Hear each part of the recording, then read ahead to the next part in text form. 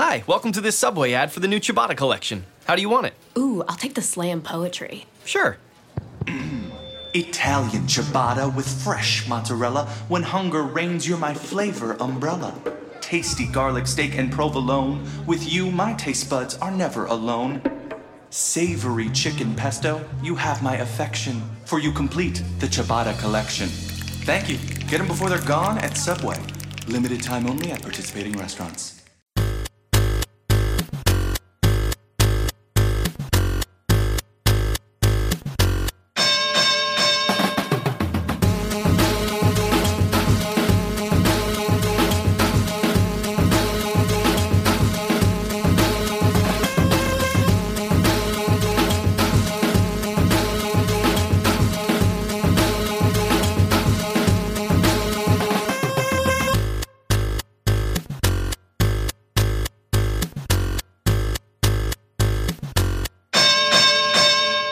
Bump, bump, bump, bump, bump. Ring the bell, sucker. Ring the bell, sucker. Ring the bell, sucker. Ring that bell. This is Movie Fighters, the show where Chris Sims and I, Matt Wilson, we watch movies and we beat them up. Although this episode, we're not watching a movie, technically. Hi, welcome to this Subway ad for the new Ciabatta collection. How do you want it? Ooh, I'll take the slam poetry. Sure. Italian ciabatta with fresh mozzarella. When hunger reigns, you're my flavor umbrella. Tasty garlic steak and provolone. With you, my taste buds are never alone. Savory chicken pesto, you have my affection. For you complete the ciabatta collection. Thank you. Get them before they're gone at Subway. Limited time only at participating restaurants. We're watching a TV adaptation of a movie? Well, sort of. We're watching a TV version of a story that was probably more popularly known in its movie form that is different to the point of not involving the same antagonist. What we're watching is the TV version of the movie that we watched on our last episode, which was Mighty Morphin Power Rangers, the movie. This is the 4-part TV, again, not adaptation. Equivalent is what I would call it. Retelling. Ninja Quest. That is the televised explanation for the new Zords and some of the new stuff that the Power Rangers get in the movie. We are going to see the TV version, and therefore the Super Sentai version, of stuff like the Ninja Megazord that showed up. But we're not going to get what you might consider to be key points of the movie. Like, we're not going to get Ivan Ooze. We're not going to get that weird... What was he? I hated him so much I can't even remember what he is. Pig. He was a pig with like a monocle. Ugh.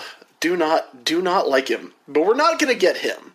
No Gooey Gary and no Pig Man. Is the sort of like barbarian warrior lady in this? No. Instead, we will have a robot ninja. Okay. That seems like a lateral move. Very much a lateral move. From heavy metal right back to Super Sentai. I'm interested to see how they compare. I've never seen these episodes of Power Rangers, to my knowledge. If I have seen them, it was years and years ago. But I don't remember the replacement actors for the original Power Rangers actors. So I feel like Season 3 is probably a season of Power Rangers that I missed. I don't remember, like, Rocky. So I don't know if I've ever actually seen these episodes. Well, here's the deal, Matt. In my capacity as I'm going to go ahead and say it, a Power Rangers expert, I think I can shed a little light on this for you. Season 3 of Mighty Morphin Power Rangers kind of blows. It is not great. What we are watching, Ninja Quest, is going to end up being episodes 4 through 7 of Power Rangers Season 3, because episodes 1 through 3 were a crossover with Masked Rider that was meant to launch an adaptation of the Kamen Rider series to go along with Power Rangers, because if Super Sentai works, there's no reason Kamen Rider shouldn't work. Except they really biffed that one. They put it on the tee. They took the ball, they put it on the tee, they handed them a tennis racket, and they still managed to just whiff. You're talking about Haim Saban? Yep. Whiffed it? Yes, I am. I don't, not the man himself, but his company. Yes. Masked Rider never really caught on and was probably like one of the more forgettable entries in the mid-90s post-initial popularity boom of Power Rangers knockoffs, right? Because I think people have some interesting memories of, say, a Big Bad Beetleborgs. I'm pretty partial to Tattoo Teenage Alien Fighters from Beverly Hills myself. I watched every episode of VR Troopers, I can tell you that much. Oh, VR Troopers. Masked Rider was just, as far as I know, and I might have this wrong, but I don't think I do, Masked Rider was a flop. It just didn't work, and they wouldn't try to bring Kamen Rider over again until like 2010, when they did Masked Rider Dragon Knight, adapting Kamen Rider Dragon Knight. I've never seen that. It's, to my knowledge, was not a huge success, as evidenced by the fact that it was the last attempt, and it's been 7 years. Season 3 also features Kimberly leaving. She's going to be in these episodes that we're about to watch, but she is replaced by Kat. We get a pretty great Christmas episode called I'm Dreaming of a White Ranger, which is amazing. I thought maybe the Ninja Turtles live-action crossover was in this, but it is not. I think that's in a couple seasons. I think that's in Zeo. So, yeah, Season 3, not great, at least from my recollection of when I sat down and watched every episode of Power Rangers. Well, we'll see how these episodes stack up, at least against the movie, which I would also categorize as not great. So, I do want to read the Netflix descriptions of each episode, though, because they are all very interesting. Okay. The description for Ninja Quest Part 1 is that Rita's brother, Rito Revolto... I don't know why he has a different last name. I don't know why he has a different last name either. That has always bothered me. He's kind of the Gooey Gary of this version of the story. He's the Globulus of the TV show. Promises to destroy the Power Rangers as a late wedding present for his sister. Ninja Quest Part 2, the Rangers search for the mythical sage Ninjor in an effort to restore their lost powers. Ninja Quest Part 3, the Rangers receive new ninja powers, and new Zords are to battle Rito Revolto in his attempt to destroy Angel Grove. Ninja Quest Part 4, Rita and Lord Zed unleash Vampirus, I should say, against the Power Ian Rangers Hodgkinson. new Zords. That's right, Ian Hodgkinson. If you don't watch Lucha Underground, you do not get that joke, but it is primo. All right, I think we should not mess around anymore. I think we should. Can I ask you dive just in. one question before we go further? Yes. Now, you don't remember ever seeing these episodes? Are you familiar at all with Rito Revolto? No, not even a little. Okay, don't look him up. Tell me what you think he looks like. If you had to guess, based on the fact that you know Rita Repulsa, Yeah. and you know that Rito Revolto is her brother, what do you think he looks like? I mean, in my head, he's kind of just like a male Rita Repulsa with like kind of wild hair and in like weird braids. And he's got kind of like long flowing robes. He's sort of like the wizard version of Rita Repulsa, who's a witch. Okay. In my head. Matt, you are wrong on every count. Well, I am so excited for you to meet Rito Revolto in a few minutes. I am excited to see who Rito Revolto looks like. But before we actually watch this, Chris, it's time for the hottest segment in all of podcasting. It's time for Snack Situation. You love to fight with something to eat. Sometimes it's savory, sometimes it's sweet. Snack situation. What you snacking on? Chris, what are you snacking on? I'm not snacking on nothing.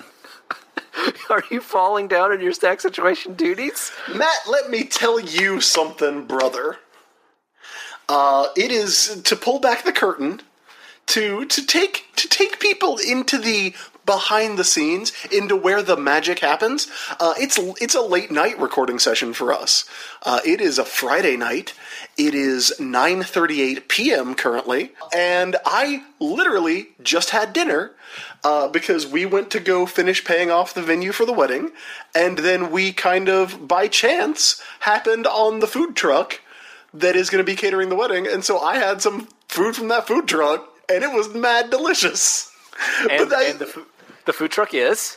The food truck was Mama's Hot Chicken, Durham's only Nashville hot chicken. Yes. I'm super excited about that. I will take a meal situation / wedding food situation segment here. So I'm happy. That you had some good hot chicken, and I'm looking forward to eating that. Very. It was so good. It was so, and also, today is the day before Free Comic Book Day. So our good friend of Warrock and Ajax, Randy Trang, was in town in Greensboro. So Aiden and I made the drive over there, and we had brunch with Randy. And we went to a place called Scrambled, which, if you are ever in Greensboro, hit that place up. It was delicious. I just had biscuits and gravy, but they have a roster of Benedict variations. So Aiden had an Eggs Benedict that had fried chicken and sausage gravy on it. And also came with grits. Grits. That's intense and great. So yeah, I am like fooded up today. I have no desire or need for any snacks. I have some Starburst jelly beans left over from Easter times right here. I might grab one or two of those, but I am snacked out right now. No snacks. That's fair enough. As people who listen to Warrock and Ajax know, I recently have acquired a new home, and I'm in the process of moving all my stuff from my current home to the new one. Yesterday, we're recording this on Friday. Yesterday, Marlene, my wife, went over to TJ Maxx, the famed TJ Maxx, which, did you know, Chris, that in the UK it's called TK Maxx? I'm sorry, I did not know that there was, first of all, that there was a British equivalent of TJ Maxx. Do you know why the fuck it's called TK Maxx instead of TJ Maxx? Oh no, hit me, dog. I don't know. I'm asking. Is there something offensive about TK? Oh, here it is. Here we go. Here's Wikipedia. The company modified the name to TK Maxx to avoid confusion with the established British retail chain TJ Hughes. There you go. Not as interesting a reason as I was. I was really kind of hoping, and perhaps you were as well, that like TJ is like filthy slang. Yes. Like that would be like if we called it like Rim Jobs Max in America. Exactly. But anyway, free store name idea, everybody. I'm putting that one out there. Rim Jobs Max. Okay, so she ostensibly went to TJ Maxx to get like rugs, like stuff for the home. And instead, she came back with cookies. Okay. And so I have 2 boxes of cookies sitting here by my computer. One is a pink box of Curanero macaroons. Almond meringues with a strawberry natural flavor cream filling. Now, first thing I want to point out is that this is a product of Italy, which I've always thought of macarons as a French cookie, not that they can't make them in Italy. There's a picture of Caterina de' Medici on the side, which is interesting. There's also a little factoid that says the macaron has medieval origins. In 1533, Caterina de' Medici brought this delicious pastry to French people as a gift on the occasion of her wedding. Now, here's my big question about this. It's spelled macaroon with 2 O's. Mm-hmm. I've always thought that the sandwich cookie is a macaron with 1 O. And a macaroon with 2 O's was the, like, coconut cookie. I'm going to confess something to you right now, Matt. I have only ever heard it pronounced macaron, and I have only ever heard it I've only ever seen it spelled macaroon. I believe that the one that you think of when you see the sandwich cookie thing is a macaron with one O. A macaroon, a little baked cookie with coconut in it. Please write in and let me know if I'm right about that, because I'm pretty sure I am. And then the other thing I have is some Wolfgang, which I believe is Wolfgang Puck, Latimer Street Bakery milk chocolate topped cookies. These are just those cookies that are like a wafer and then an entire fucking chocolate bar on top. Now, Matt, are you sure that it's Wolfgang Puck and not Odd Future? Could be Odd Future. Could be Eddie Van Halen's son. Could be. Could be that Scottish wrestler. But I think it's probably Wolfgang Puck. Okay, so I have these cookies. I'm going to maybe be snacking on these cookies because I did eat some good Salvadoran food before this. All right, Chris, we have done our snack situation, which means it is time for us to watch Ninja Quest, the 4-part Mighty Morphin Power Rangers mini-series within Season 3 of the series. Yeah, Season 3, Episode 4 is where it starts, and all of Mighty Morphin Power Rangers up through Dino Supercharge is on Netflix. So if you want to watch along with us, hit pause and enjoy. Like, just go look for the one where it's Ernie on a beach in a polo shirt. A very weird image to start off a 4-part saga, but here we go. And we'll be back in a little bit. You're going to hear a little musical interlude and an ad, and then we will be back to talk about these 4 episodes of Power Rangers.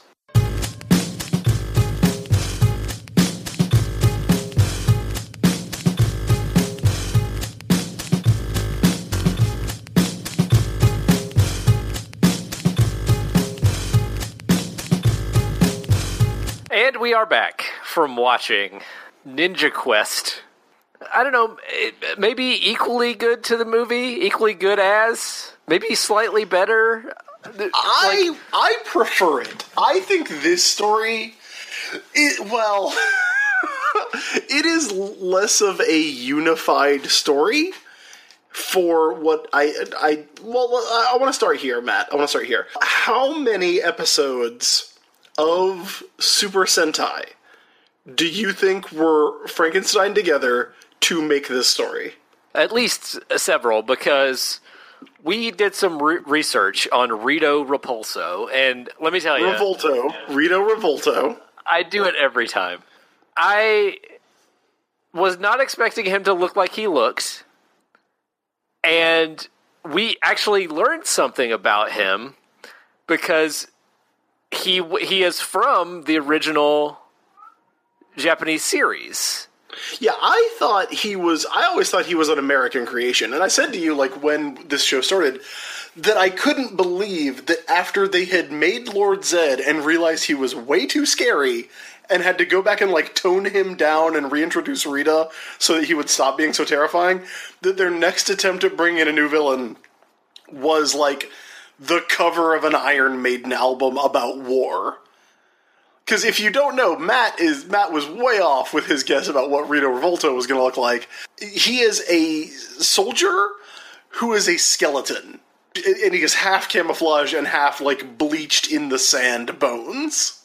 Spoiler alert, we're skipping ahead. When he's kind of defeated, but he returns back to the moon somehow. When that happens, and, like, his soul comes out of his body, there's this one moment where he looks like a fucking, like, decal on, like, an old Allied Forces tank with, like, a skull with, like, a knife in its mouth. I think it's, like, a rose in its mouth. It's metal. It is intensely metal when that occurs. You're talking about when the Ninja Falcon Megazord shows up and punches his soul out. Yes, that is what I'm talking about. Yeah, because that's how that fight ends, and it's pretty fucking dope. But Matt, I need you to give me a number. How many episodes, if you had to guess, how many episodes were pulled from, I guess, just specifically Kakuranger to make up this series, this 4-part series. They probably took bits and pieces from like 10 episodes. You are absolutely correct, Matt. This episode is made up of 10 different episodes of Kakuranger, plus footage from 2 other series. Well, I bet a lot of that happens in the first episode, because the first episode diverges from the movie pretty strongly. Instead of skydiving at the beginning, the Rangers are playing in a volleyball game, which they just easily win and is kind of disposed with really quickly. Like, it's just a way to start the episode. Yeah, it's like this is an example of something that comes up every now and then, which is that Angel Grove has a sort of rivalry with Stone Canyon, an unseen town that occasionally provides antagonists for not the Rangers but for their civilian identities. So like every now and then some kids from Stone Canyon will show up and make some trouble for the kids in Angel Grove. And so the Power Rangers win the volleyball game for Angel Grove, but that's the end of it. They're not doing it for charity. It doesn't really lead into anything else in the story, except in the after party, Bulk and Skull decide, sort of on a whim, that they're going to go to basically Police Academy. They hear 2 girls talking about the Power Rangers, and one of the girls is like, yeah, I just want to know about the Boy Rangers, because I love a man in uniform. Which, first of all, that's a fucked up thing to say about the Power Rangers. Who looks at those and goes, ah, yes, people in uniform? I mean, they are, but I would say costumes is more appropriate. They are superheroes. Matt, do you like it when people refer to superhero suits as costumes or uniforms? They're costumes. I don't really think anybody calls superhero costumes uniforms. Well, I mentioned this because there's a really good, I think it's Wolverine First Class when Fred Van Lente was writing it, where Cyclops and Wolverine both have separate conversations with Kitty Pryde when she refers to like her X-Men suit as a costume. Cyclops is telling her it's a uniform, and Wolverine, like, then she calls it a uniform, Wolverine tells her that it's a costume, and they both have different rationales. It's really good. You should track down that issue. Okay, but to be a uniform, they all have to look the same. And they kind of look the same? The Power Rangers costumes are similar, but different. So, that is true. Okay, so because of these 2 girls, Bulk and Skull decide that they're going to go to the Police Academy, and which starts a 4-episode subplot where Bulk and Skull go to the Police Academy, decide maybe they don't want to do it, but then go through with it anyway because Bulk says so, train for like 2 full episodes, and then finally graduate. And that is how this whole thing ends, with Bulk and Skull graduating from the Police Academy. And I guarantee you that somebody just realized that Jason Narvi looks kind of like Bobcat Goldthwait and decided to run with that. Yeah, he starts doing a full-on impression about somewhere in the middle of that second episode. He's doing some Bobcat Goldthwait shtick throughout that. I'm surprised that nobody was around like making like sound effects during parts of that.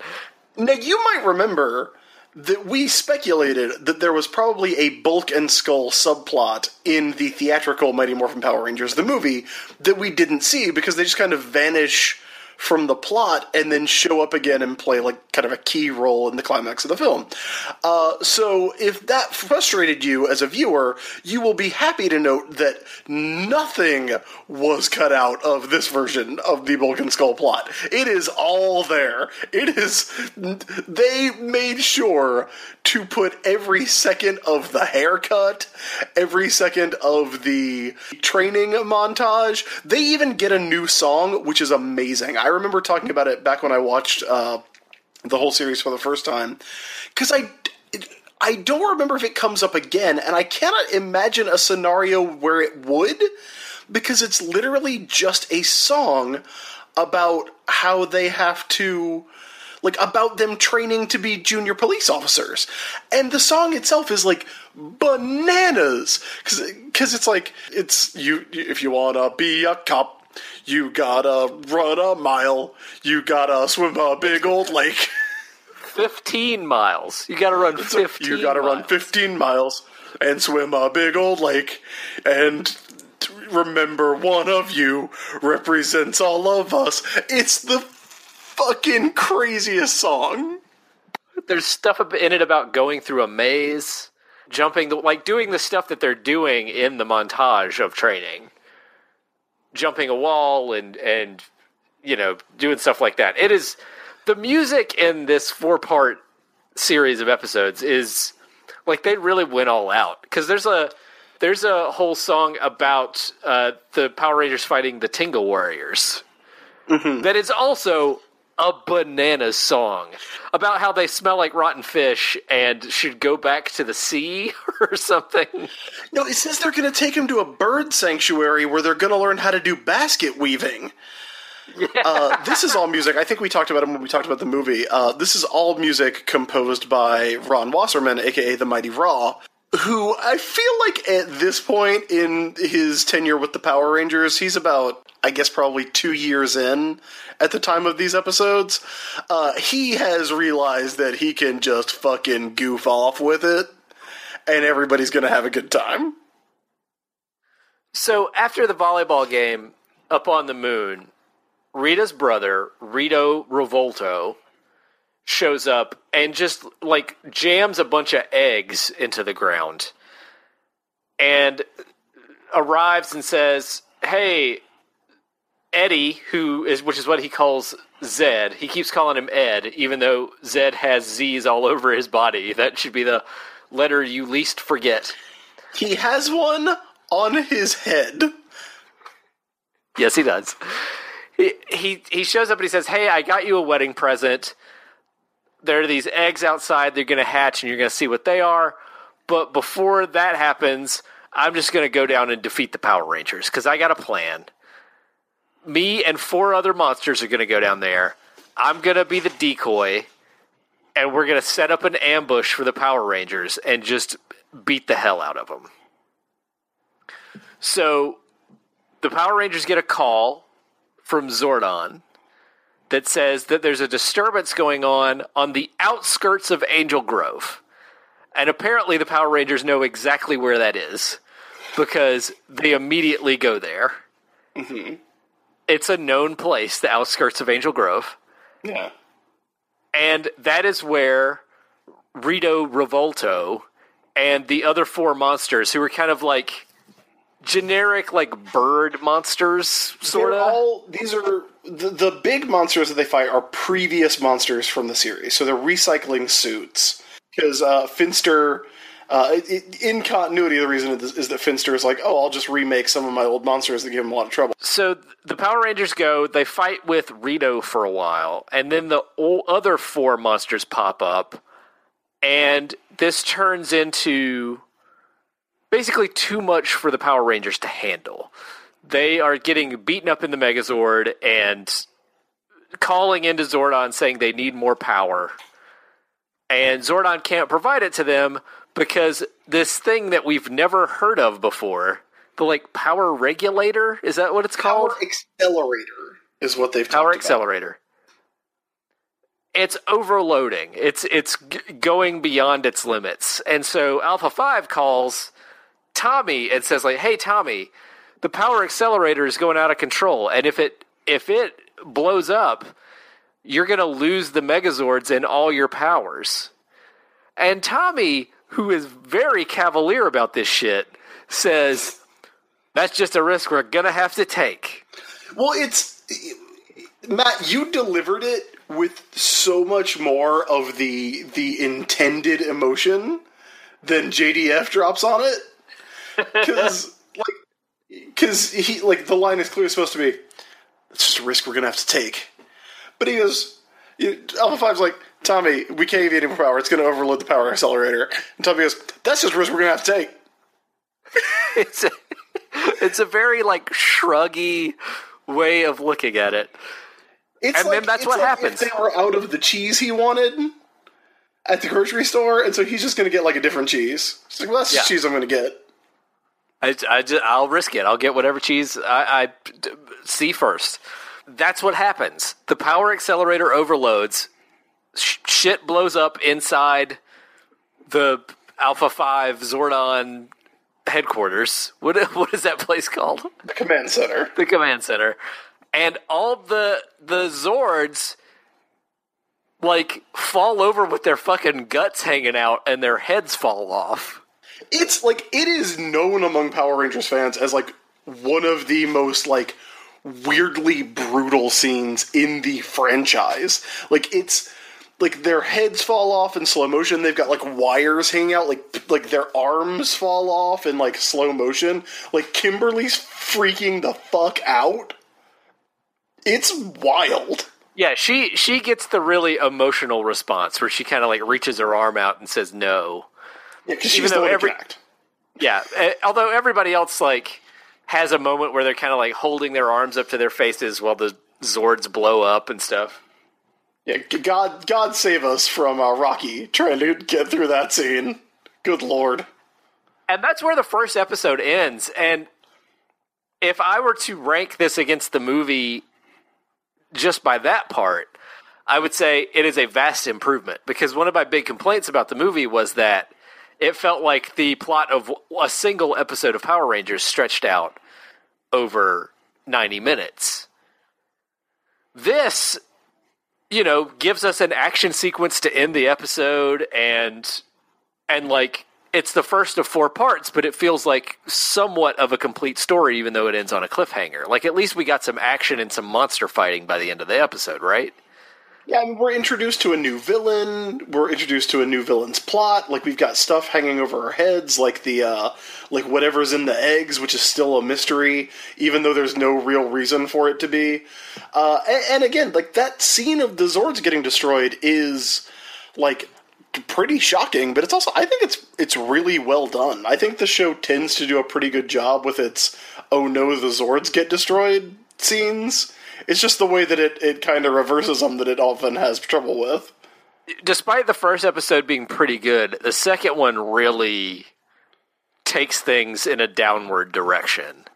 Because it doesn't do any of those things. It doesn't end with an action sequence. And it's just a lot of, like, milling around and killing time. Yeah, so the deal here, as you might remember, in Mighty Morphin Power Rangers, the movie, the Rangers had to go in search of a great power. So they left Earth. They went to another planet and kind of had to deal with a hostile planet that for some reason also had dinosaurs. And talk to a heavy metal babe. This is the TV version of that. Zordon tells them that they have to go to a place called the Desert of Despair, which is on Earth. Because Zed looks at them using his Zed vision. So it's a place that's on Earth and is very clearly in California. For anyone who's keeping track, it's actually the same part of the desert where Captain Kirk fought the Gorn. The Power Rangers have had several fights in over the years. And when they get to the temple, it looks like the fucking local arboretum. You turn a corner and you're going to go to the bonsai exhibit, right? But, like, yeah, they're wandering through this, like, very California-ass desert, and Zordon gives them this map to use to find where they're going, and it looks like the map, like, on the back of a Cap'n Crunch box, like. Well, it's so bonkers because it's like they try to do the power of Ninjor, that's just a myth. And then Alpha goes, what about the map? And then, like, a map materializes, and somebody goes, I guess it is true. And it's like, do you fucking kids, like, know enough about ninja mysticism to be like, oh, that's probably fake? You ride around in giant dinosaur robots, you assholes! So they're just wandering around looking for this temple in the Desert of Despair for I don't know how long, and it's a very unsatisfying sequence because Billy is the one with the map, and they keep asking Billy, like, hey, where's this rock formation we're supposed to be looking for to find where the temple is? And Billy says, oh, we'll know it when we see it. Oh, we'll know it when we see it.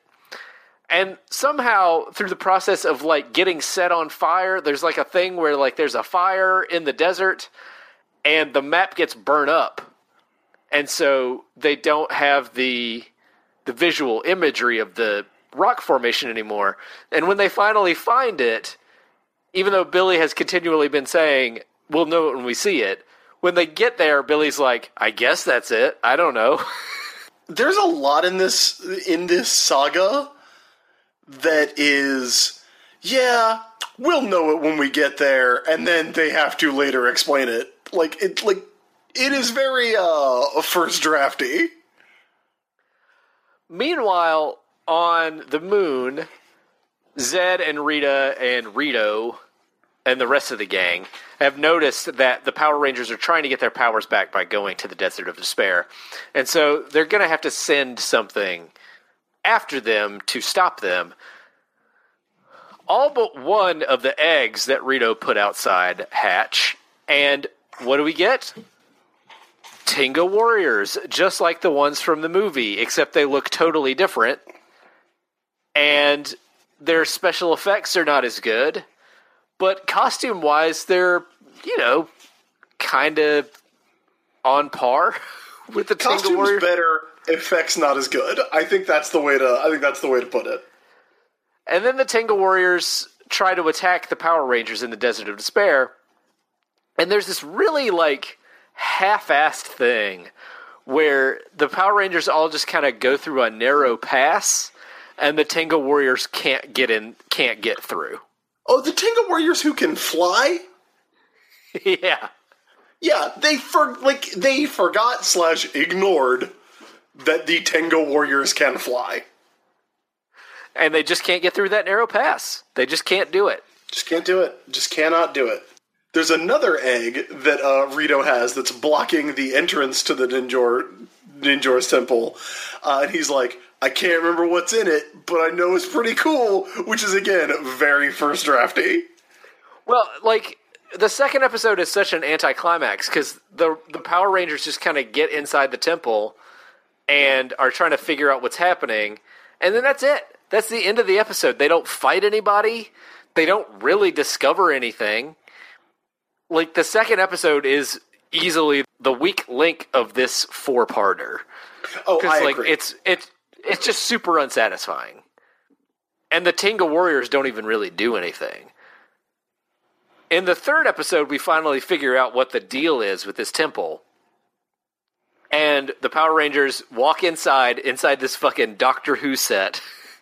With it's pretty rough. Black walls and some candles. The best thing you can say about it is that it kind of looks like Degree Absolute from The Prisoner, but I don't think that's on purpose. I think that is very incidental.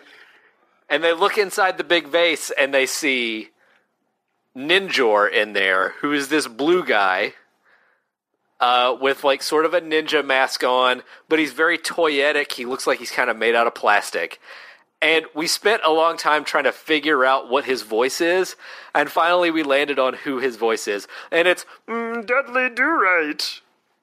It is 100% Dudley Do-Right. It's me, Ninjor. And, all the voices are kind of weird. Rito's voice is this kind of, half-ass attempt at, a drill sergeant, an R. Lee Ermey drill sergeant, but then his southern accent totally drops out when he gets big and is a monster. Ninjor is 100% Dudley Do-Right, where he's like, you've got to use the power of the ninja. And hilariously, Kimberly says when they look in the vase, who's this little guy? He can't be Ninja. No second drafts, no second takes. That's the rule. Kimberly just straight up does not know how to say Ninjor, and nobody told her, and nobody fixed it.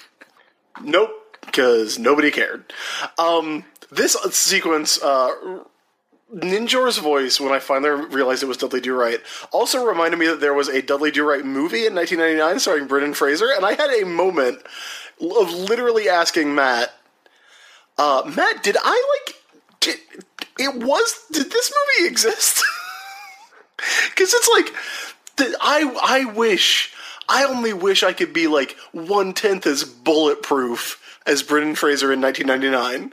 Just like setting him up, knocking him down, getting in that work. And to my memory, with the exception of like the first Mummy movie, I don't remember any of those movies doing that well. Let's see here. You don't think Bedazzled did that well? Was with Elizabeth Hurley? Bedazzled might have been a hit. I don't know. Anyway, this is not the Brendan Fraser career retrospective. No, although it easily could be. It easily could be, Matt. We'll do it one of these years. But, so Ninjor takes them outside to the Arboretum and does the same thing that happens in the movie, where he gives each of the Rangers a new Zord and a new animal to pair with that Zord. So we get Aisha with the bear. We get Tommy with a falcon. We get Billy with the silent wolf, who is absolutely not silent. And then the frog is also described as silent and is absolutely not silent. Rocky gets a gorilla. Kimberly gets... What's her animal again? Kimberly's animal is the crane. The crane. And they're all described with, like, certain adjectives. And we see the Zords, and this is where the movie, the TV version far outweighs the movie version. Because it's the models of the Zords that are used throughout the series. And even though the red one that Rocky gets doesn't look like a gorilla at all, and it kind of just looks like a dude, they are much, much better than those terrible CGI Zords from the movie. Yeah, it's weird because, like, it's the Zords always, like, the Megazords always look like dudes in suits, right? Like, you can't avoid it. It is what they are. But that's the aesthetic. And it's part of the charm.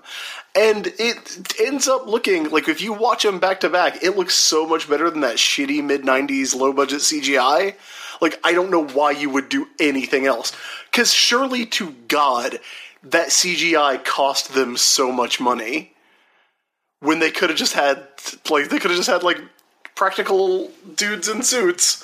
For, like, if they had spent the same amount of money, those suits would have looked amazing. And in addition to the new Zords, the Power Rangers all get ninja costumes, which actually look pretty rad. And we see them fight the Tenga Warriors in the ninja costumes with that Tenga Warriors song. And even though it does go on, it is pretty cool. Like, it is a pretty cool fight sequence. Yes. Probably better than the movie version of the fight sequence with the Tenga Warriors. At least on par. I think probably better. Like, more fun, for sure. Like, more, like, I mean, they're clearly, like, jumping off mini trampolines and stuff, but it's still pretty fun. I will say, I think I prefer Dulcea to Ninjor. Because Ninjor is so fucking goofy with his Dudley Do-Right voice. Yeah. But overall, like, they knock this out, they get it done, and in general, I feel like this whole thing is better than the movie version. And this is kind of where the TV show is the closest to the movie in terms of the story. I should also mention that this is the episode where Bulk and Skull get their haircuts, and Paul Schreier and Jason Narvey for real get their haircut. Yes. Like, we really see all their hair get cut off. And there are a couple moments where Skull's hair is, like, looking good. Like, it would be a good-looking 2017 haircut. Yeah, he accidentally goes through, like, two good 2017 styles. One more thing about the Rangers getting their new ninja powers. There is a part where Billy is like, calling on the power of the wolf, and he says the wolf is silent and sure, but he's being loud and also could not sound less sure about it. Like he goes, yes. I call upon the wolf, silent and sure. Then we head off into the final episode of the four-parter. The egg that has been gestating and not hatching over the course of the 4 episodes, we finally see what is going on with it. And what it is that it was the home to a new monster called Vampirus. And it's a weird-looking purple thing with an eye patch. And it talks like Peter Lorre. It looks kind of like Majin Buu dressed as Dracula for Halloween. There's a part of this where the Ninjor is fighting Vampirus, and he is floating around on a little cloud. Ninjor is. Much like the little cloud that Goku rides around on. And Vampirus looks like Majin Buu. So it gets real Dragon Ball Z for a minute in this episode. Real Dragon Ball Z. The Power Rangers travel back to Angel Grove after getting their new ninja powers. They realize that Vampirus is a new threat. But first they have to take care of Rito. So they fight Rito, and we get that mega metal thing where his soul comes out. Yeah, which is dope, because, when he gets punched, since one of the fists is the ape and one of the fists is the wolf, when the Ninja Mega Falcon Zord goes to punch, it, does, a strobe effect with, a metal-ass, side of a van picture of a wolf head. That's just dope as shit. It's, pretty awesome. They beat Rito Revolto, who goes back to the moon and gets yelled at by Lord Zed, and Rito's just kind of like, hey, we'll get him next time. And then they fight Vampirus with the help of Ninjor, the Ultra Falcon Megazord. That's what it's called, right? They fight with Ninjor together against Vampirus and defeat him also, while he's doing his Peter Lorre voice. Oh, and Ninjor's doing his Dudley Do-Right voice. It's the voices are clearly a result of kids won't know what these are. Yeah. Here's the thing, though. I don't know what Ninja Man sounds like on Kakuranger, who's the source material. I know that he's a bit of a comedy character in a lot of ways, but I don't know if he sounds like, if there's anything even close to the equivalent of that in what he sounds like, but it's super weird. It's super weird that they gave him a Dudley Do-Right voice. It's super weird that they gave Vampirus a Peter Lorre voice. I can't begin to explain it. Anyway, they beat Vampirus. Lord Zed yells at Rito some more. But it looks like Rito's going to hang around. Like he's not going anywhere. Even though his soul came out earlier. And then the Power Rangers and the owner of the juice bar where they hang out go to Bulk and Skull's Police Academy graduation. And that's the end. Okay, Chris, what are the high points of Mighty Morphin Power Rangers Ninja Quest? I do think the Zord carnage of that first part is pretty exciting. Especially if you're a kid, that had to be, super shocking. And it was maybe the second or third time the show had done it, but certainly, the most graphic. Especially for a sequence that starts with what are clearly, toys being held close to cameras while Rangers jump around like they're falling out of it. So I think that part's really good. I think there's like a really interesting sense of like fun to it. And I like that we do get a full Bulk and Skull plot that really does, like, change the characters for good. Like, this is where they kind of stop being antagonists for the gang, as evidenced by the fact that Bulk and Skull, who canonically have parents that we have seen on the show before, invited just 6 kids from their school and Ernie the juice bar guy to their cop graduation. And it almost seems like the Power Rangers are kind of just, like, humoring them being there. They're going like, oh, way to go, Bulk and Skull. Way to go.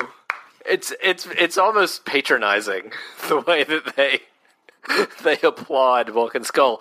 I would say my top high points of this are the music, which is so off the charts bananas and somehow better than the music from the movie in many cases. And even though it's like the music in the movie is like licensed real songs, and the way that it tells the same story as the movie in what seems like a much more sprightly, speedy way, because they managed to get in that Bulk and Skull subplot, which I do think is pretty good. It feels like a more expedient way of telling the story than the movie manages to do. Do we have any low points for Ninja Quest? Yeah, I've got some low points. Things don't really make a lot of sense. To the point where, like, Rito Revolto is supposed to be Rita Repulsa's brother, but doesn't have the same last name, and that's never addressed. Although I guess they're from space. They might have different naming conventions out there. That's fine. But he also really talks about mom and dad a lot. Yeah, I had the theory that Rito Revolto is a first and middle name, and Rita Repulsa is a first and middle name, and we just don't know their last name. We don't know their surname. Rita's supposed to be an empress, so maybe it's like her empress name, like they have papal names for evil space witches. Could be. Yeah, I mean, it's true that things don't make a lot of sense, but I will give that up for narrative expediency, for narrative speed, because, like, even the attempts to explain things in the movie are often bad. So, yeah. And the movie doesn't explain stuff. The movie doesn't explain why their powers suddenly go away, really. Like, they just kind of do, and we get at least get more of an explanation for that in this. Yeah, but, you say narrative expediency, but at the end of the day, this thing is 80 minutes long as far as, like, actual show content, and could still be 20 minutes shorter. Like, you could cut an entire episode's worth of stuff out of this and not actually lose anything. But probably half an hour of that 80 minutes is the Bulk and Skull subplot. So it's really just, like, maybe 50 to 55 minutes of Power Rangers, which is about right. The thing that I would say is the main low point of this is that there isn't a big fight at the end of every episode, which would be considered kind of an act. Like, each episode should end with an action sequence, and episode 2 really drops the ball on that. They should have had one in episode 2. I can imagine episode 2 being a huge disappointment for a kid who was just happening to watch that episode on a particular weekday that they're home from, they got home from school. Also, there's some bad line deliveries, and we pointed them out.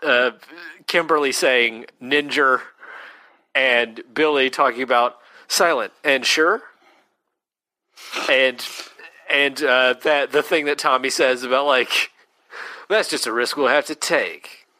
I think you're pretty much right on the money about no second takes. Yeah.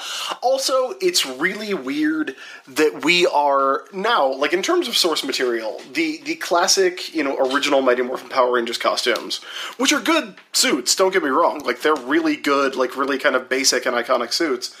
Those come from Z-Ranger.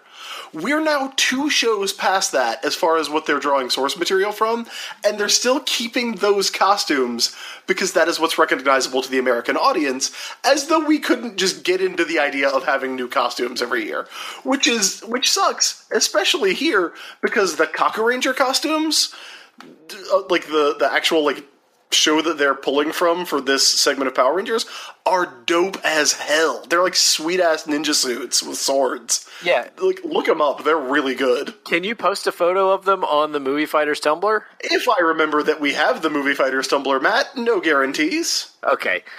I mean, the other big problem with using those costumes would be, since it's still the original cast, like, you'd have to write it so that Kimberly would have to become the White Ranger, and you'd have to get rid of somebody because there's no Pink Ranger anymore. Okay, look, when Power Rangers Megaforce shifted over to Power Rangers Super Megaforce, they did it very badly. But one of the things that I kind of hated, but have grown to kind of appreciate, is that when they switched over to the new costumes, the Black Ranger was like, well, wait a second, why am I the Green Ranger now? And Gosei said, there's an excellent reason for that. And then they cut to commercial and never mentioned it again. Kids can fill in the blanks themselves.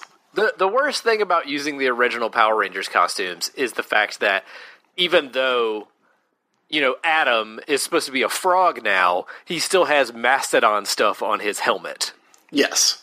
And even though Kimberly is supposed to be a crane now, she still has, like, pterodactyl stuff on her helmet. And Tommy, who just got his tiger stuff and still has his white tiger sword, is now a falcon. So, like I said, it's not as unified and as clean a break as you want it to be, but I still think it's fun. Well, with that, Chris, let's give our final thoughts. I enjoyed this version more than the movie, although this is 10 minutes shorter and feels about as long. I think having the Bulk and Skull subplot helps this a lot. I think we could have done with that in the movie, because a lot of the subplots in the movie are such nonsense. Like, that kid who becomes the hero of everything in the movie, you know, And yeah. all the villain stuff is maybe lateral, because we talked about, like, I guess new characters in general. I do, you know, like the heavy metal lady from the movie more than Ninjor here, but like Rito isn't that much better or worse than Gooey Gary. I mean, Gooey Gary does a bunch of gross stuff that I hate. He's a W.C. Fields impression, and fucking Vampirus is Peter Lorre, and Rito is doing like kind of a half-assed drill sergeant thing. So none of them are great. But to me, I feel like the TV version moves a little faster and gets its story through a little quicker than the movie does. I think it's really interesting to see two such completely different takes on what are essentially the same story beats. New villain, Zords get destroyed, new power, come back and fight the new villain. But, like, we see it on the TV show in such a Power Rangers TV show way, where it's, not only is it like a sequential thing where, like, Rito Revolto is going to stick around for a while, it's broken into these distinct chapters that, in a way that I think is really interesting. And I feel like certain things are made more clear in the TV version, like, you know, we really see the Zords getting destroyed in the TV version, where it doesn't really happen with that much clarity in the movie. Because I feel like they didn't want to do CG of the old Zords in the movie or something.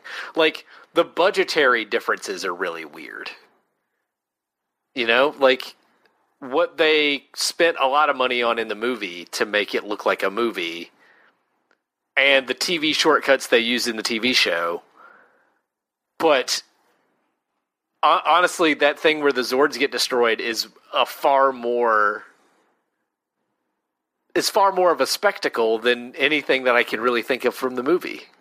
Yeah, it's very strange. Matt, would you like to know what eventually happens to Rito Revolto? Please tell me. Oh, he and Goldar move in with Bulk and Skull. Oh, good. Yeah. That makes perfect sense. All right, I'm glad we've closed the book on Rito Revolto and the Ninja Quest saga of Power Rangers. We will be back, hopefully, maybe, before the end of May with another episode of Movie Fighters, but we'll definitely be back with a snack situation special in May, so keep an eye out for that. Our music is by Michael Kill, except for the snack situation theme, which is by Matt Fisher. Our website was designed by Sean Bogus. Come back soon for Snack Situation Special for another episode of Movie Fighters. I think we might do a WWE animated movie next. We've been talking about it. We'll see how that goes. But whatever we decide, come back and listen for more. We appreciate you listening to all our Power Rangers talk over the last 2 episodes. We'll see you soon.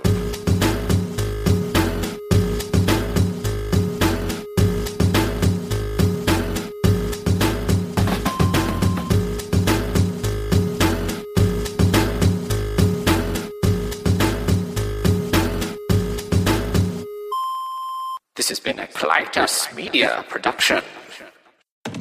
Hi, welcome to this Subway ad for the new Ciabatta collection. How do you want it? Ooh, I'll take the slam poetry. Sure. Italian ciabatta with fresh mozzarella. When hunger reigns, you're my flavor umbrella. Tasty garlic steak and provolone. With you, my taste buds are never alone. Savory chicken pesto, you have my affection. For you complete the ciabatta collection. Thank you. Get them before they're gone at Subway. Limited time only at participating restaurants. Hi, welcome to this Subway ad for the new Ciabatta collection. How do you want it? Ooh, I'll take the slam poetry. Sure. Italian ciabatta with fresh mozzarella. When hunger reigns, you're my flavor umbrella. Tasty garlic steak and provolone. With you, my taste buds are never alone. Savory chicken pesto, you have my affection. For you complete the ciabatta collection. Thank you. Get them before they're gone at Subway. Limited time only at participating restaurants.